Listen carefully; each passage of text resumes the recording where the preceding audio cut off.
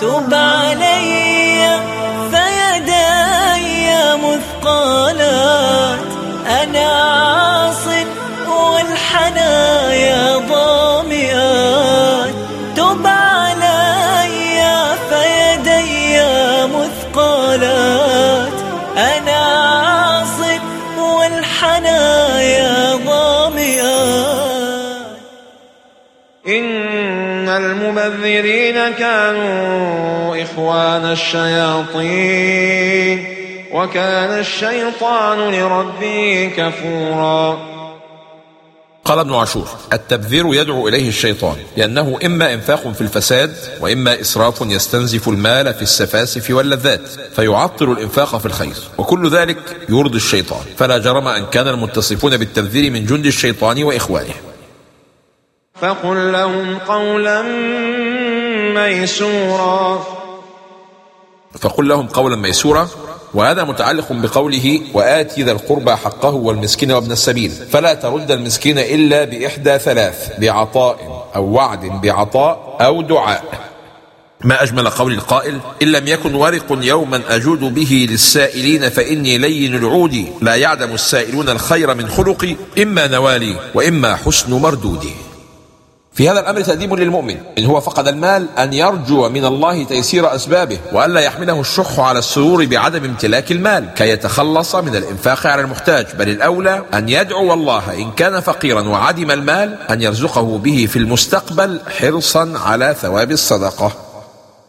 ولا تجعل يدك مغلولة إلى عنقك ولا تبسطها كل البسط فتقعد ملوما محسورا.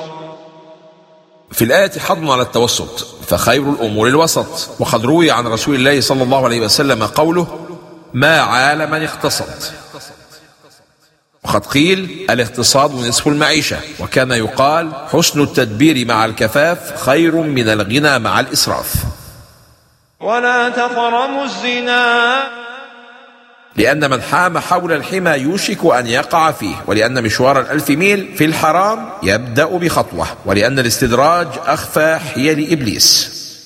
قال يونس بن عبيد: احفظوا عني 3 مت أو عشت، ومنها: ولا يخلو رجل بامرأة شابة وإن أقرأها القرآن. فلا يسرف في القتل إنه كان منصورا. فلا يسرف في القتل. غضب أهل القاتل لا يسوغ لهم انتهاك العدالة، وتحقيق القصاص لا يجب أن يجر إلى ظلم. ولا تقربوا مال اليتيم إلا بالتي هي أحسن حتى يبلغ أشده. النهي عن القرب منه هو مبالغة في النهي عن التعرض له، لأن العرب في الجاهلية كانوا يستحلون أموال اليتامى لضعفهم وقلة نصيرهم، فحذر الله المسلمين من ذلك لإزالة ما عسى أن يكون بقي في نفوسهم من رواسب الجاهلية. ولا تقف ما ليس لك به علم. قال قتادة: لا تقل رأيت ولم ترى، وسمعت ولم تسمع، وعلمت ولم تعلم، فإن الله سائلك عن ذلك كله. في الحديث: بئس مطية الرجل زعموا، أي يقولون، لأنها بداية الإشاعة وبوابة الكذب. وكان عبد الله بن عمر يقول: زعموا مطية الكذب. يقال: قفيته إذا اتبعت أثره، ومنه جاء اسمه القافة، وهم الذين يتبعون آثار الأقدام. وقافية كل شيء آخره، ومنه قافية الشعر. ومنه اسم النبي صلى الله عليه وسلم المقفى، لأنه جاء آخر الأنبياء. إن السمع والبصر والفؤاد كل أولئك كان عنه مسؤولا. قدم السمع على البصر لأنه يحصل من ضروب المعرفة عن طريق السمع ما لا يحصل عن البصر. فبشار بن برد كان أعمى، ومع ذلك كان صاحب البيت المشهور الذي يمتلئ بالبصيرة والإحساس، كأن مثار النخع فوق رؤوسنا وأسيافنا ليل تهاوى كواكبه. ولا تمش في الأرض مرحا. عجيب حتى طريقة المشي يحددها لك القرآن وتنزل فيها الآيات. لقد علمنا ديننا كل شيء. قل لو كان معه آلهة كما يقولون إذا لابتغوا إلى ذي العرش سبيلا. قال سعيد بن جبير: المعنى إذا لطلبوا طريقا إلى الوصول إليه ليزيلوا ملكه لأنهم شركاء. مخاطبة العقل والإقناع منهج قرآني. وإن من شيء إلا يسبح بحمده.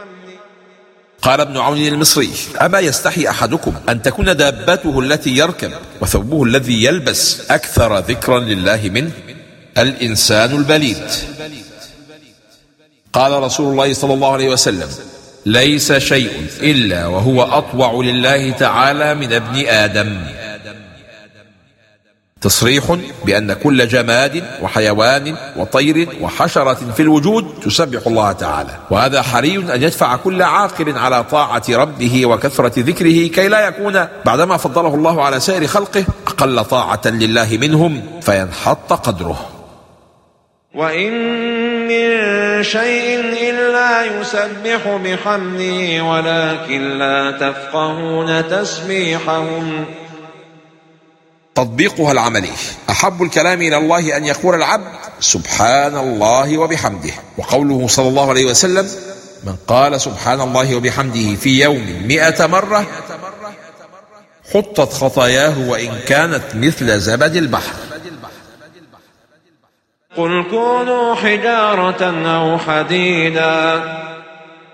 لما قالوا أإذا كنا عظاما أئنا لمبعوثون قيل لهم كونوا حجارة أو حديدا، فإن الله قادر على إحيائكم على أي حال، فإن كنتم تستبعدون رد العظام اليابسة إلى رطوبة الحياة مع أنها جزء من جسدكم الحي، فكيف إذا كانت حجارة أو حديدا وهما أبعد عن الحياة؟ قال مجاهد: المعنى كونوا ما شئتم فستعادون.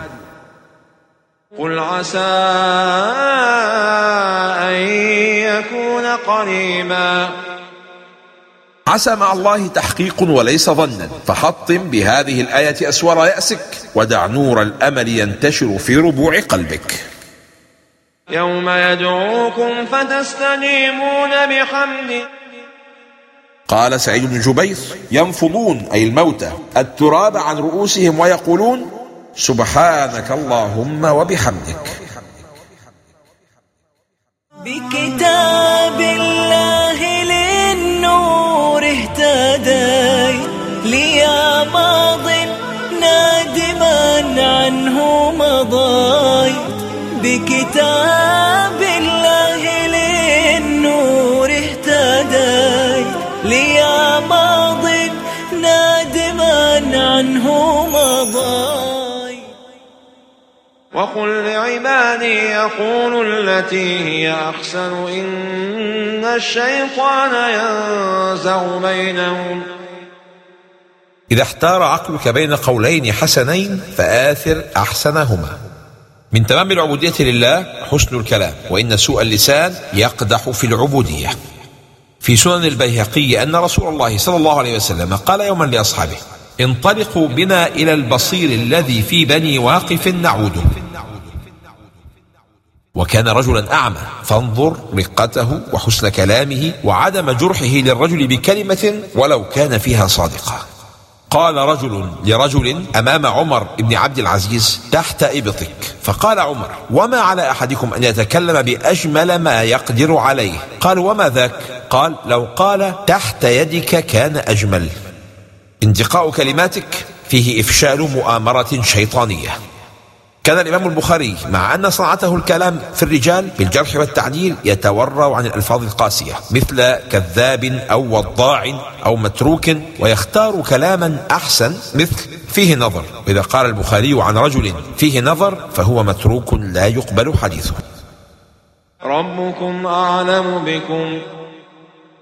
وبمقتضى هذا العلم يقسم الأرزاق ويوزع المواهب بين العباد، كل بحسب حاله وعلى قدر ما يصلحه، والجميع عبيد لله، وليس بينه وبين أحد منهم عداوة فيحرمه، ولا مصلحة أو نسب فيعطيه ويكرمه.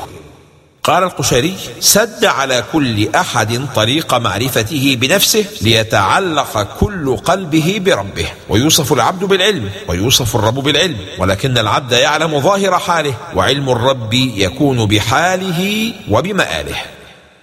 ولقد فضلنا بعض النبيين على بعض. قال الإمام ابن كثير: وقوله تعالى: ولقد فضلنا بعض النبيين على بعض، وقوله تعالى: تلك الرسل فضلنا بعضهم على بعض، لا ينافي ما ثبت في الصحيحين أن رسول الله صلى الله عليه وسلم قال: لا تفضلوا بين الأنبياء،